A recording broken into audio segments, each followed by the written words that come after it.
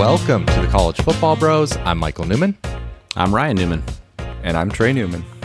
All right, we continue with Big Ten Preview Week, and we are on to our 31st question of our 2021 College Football Preview Series.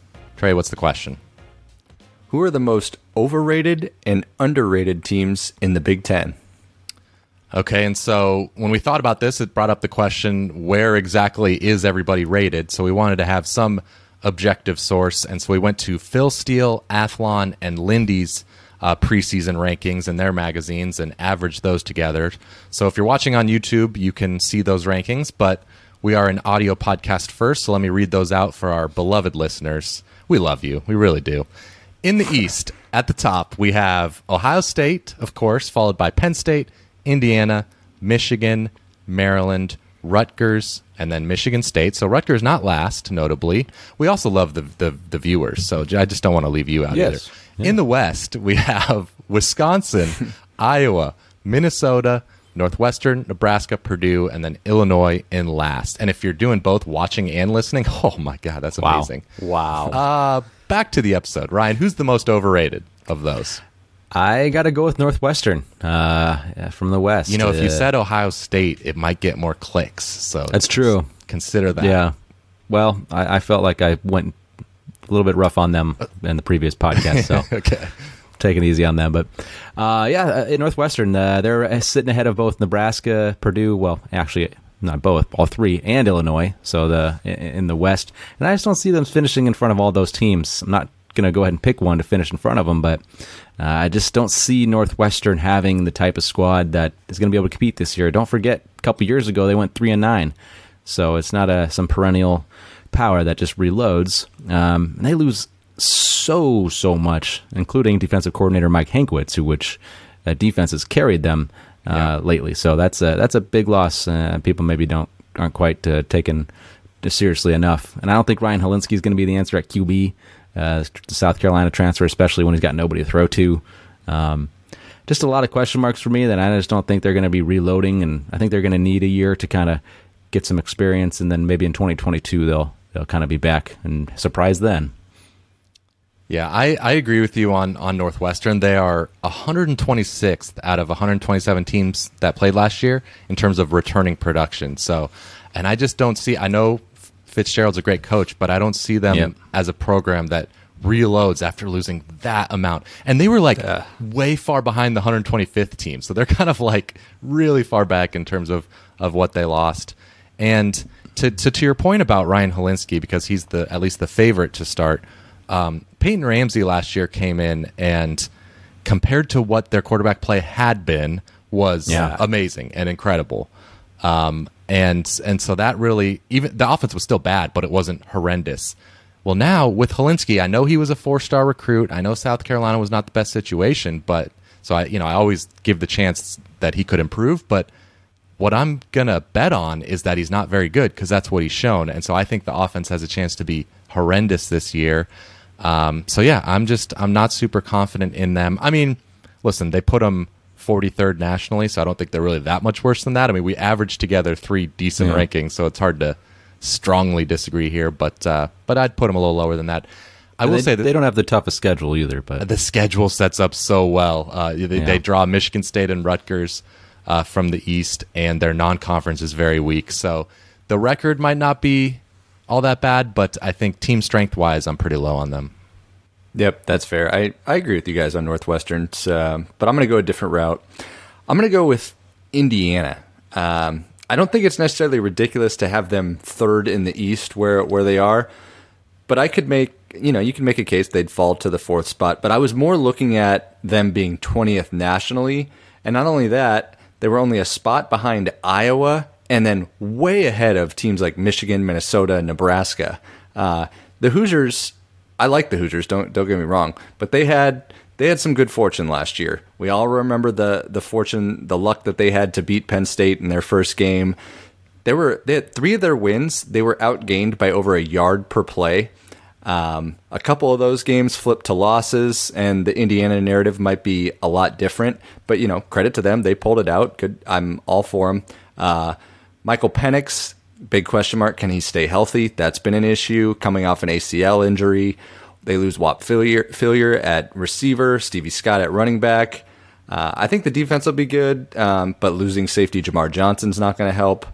And then in the division, I think Michigan is going to improve this year, and Indiana has a schedule where their first 5 games, 3 of them are at Iowa, hosting Cincinnati, and at Penn State. So that's a really tough slate to start the year. Like I said, I like Tom Allen, the Hoosiers. I'm going to root for them, but I just need them to prove to me that they're a top 20 team and way ahead of those other Big Ten teams I mentioned. I thought about Indiana as well. Obviously, they could be very good again, but to your point about being fortunate last year, they were 4th in the nation in turnover margin. That's a stat that, of course, tends to regress heavily, and yet has a big impact on wins and losses. And they were also number 1 in the country in red zone defense.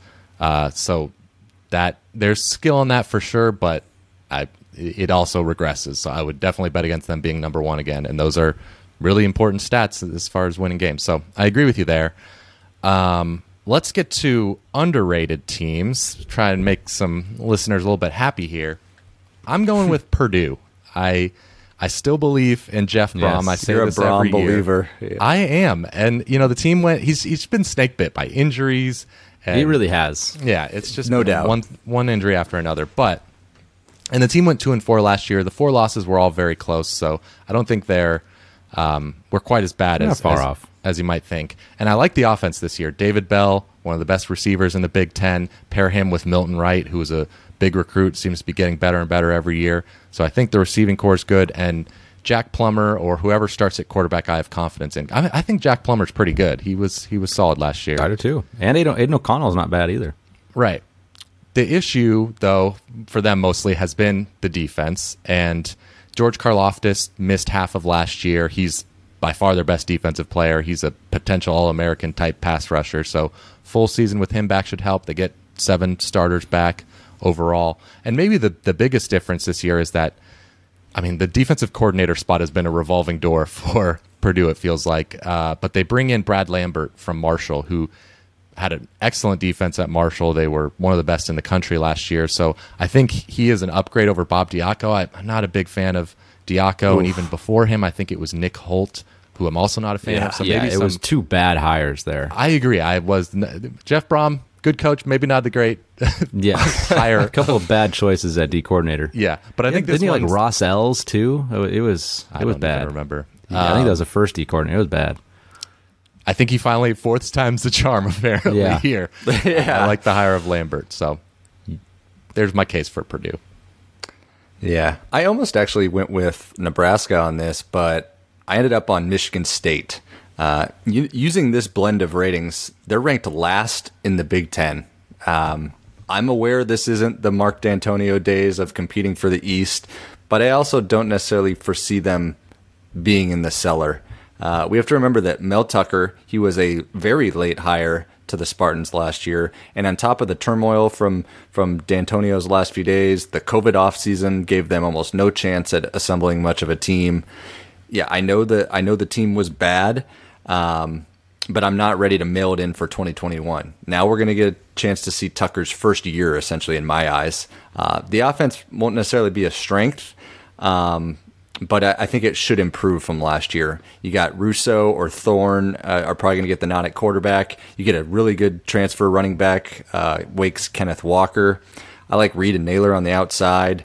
And then Tucker, his calling card is the defense, and SP Plus has them projected to be a top 25 defense. You got guys like Drew Beasley at end. I'm confident on that side of the ball. I just don't see them last in the conference. I think Rutgers might have a dip back this year. Maybe they'll bounce back a year from now. Then you got teams like Illinois, Northwestern, who we mentioned earlier. I don't think they're going to be in the cellar. All right, yeah, I certainly like that pick too. I think they're going to be more competitive than people think. But I'll go a different way, though. I'll go with Minnesota. Minnesota, I feel like, could have kind of a high variance this year. But when you look, I tend to try to look at their offense this year. A lot of returning production coming back. Tanner Morgan, of course, at quarterback. Their offensive line returns everybody, and they had a couple injuries last year on that line. And if they can stay healthy this year, it's going to be one of the best run-blocking running teams in the Big Ten with Muhammad Ibrahim a really good running back. I like they have a good wide receiver duo with Daniel Jackson, Chris Altman-Bell. So that offense could be pretty darn good. Remember a couple years ago, it was really good. So when they had a couple of legit receivers to throw to. So I like that side of the ball. Defense, okay, that's, it was horrible last year. I know, it was really horrible. But they had COVID really affected them last year. There were some games where they were very shorthanded on that side of the ball. They were extremely shorthanded. So that's one of the reasons why I'm kind of thinking, hey, they're not going to be that bad this year. I agree. The offense is going to be better. I think they had some regression last year. I think the offense will be better so long as they're healthy, and I think the defense will be better.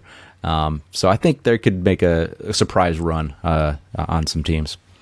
All right, I'm going to give us a bonus overrated and underrated here because I'm just looking at the list, and I see Penn State 16th nationally and Iowa 19th. I think there's a bigger difference between those two teams coming into this year. I just think Penn State, like I said, well, I don't know actually if I said this. There's been so many episodes so far, but but I want to say that Penn State last year was not nearly as bad as their record. You look at SP Plus, I think they finished like 18th or 19th. They'll be, of course, a huge bounce back team. I love the talent. And with Iowa, I don't know. I'm just not completely sold. Spencer Petras was bad last year at quarterback, even worse than Clifford was for Penn State.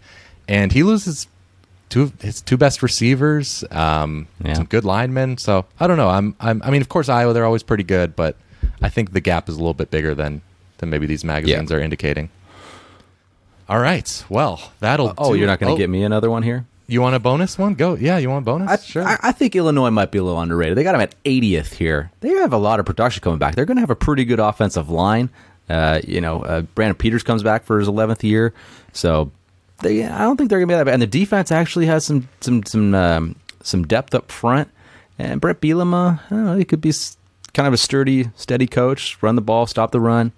I think they might surprise some folks. Hey, they might start off with a week 1 win against Nebraska. So, yeah, I just don't think they're that far away from like Nebraska's they have Nebraska at 49th and Illinois at 80th.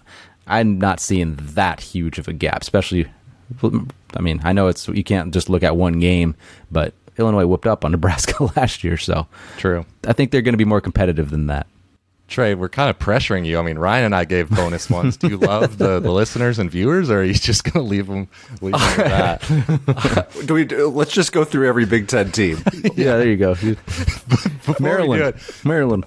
Yeah. All right. Well, let us know in the comments on YouTube who you think is overrated or underrated. If you're listening to the podcast, be sure to subscribe because we still have 4 more Big Ten episodes to come this week. We're going to be back tomorrow discussing the 10 best Big Ten games of the upcoming season. Just one. Including... I do have one. Oh, go. Okay, I do have one. What? Overrated, us 3. Underrated, our listeners. Ooh, okay. Well, you're overrated. All right.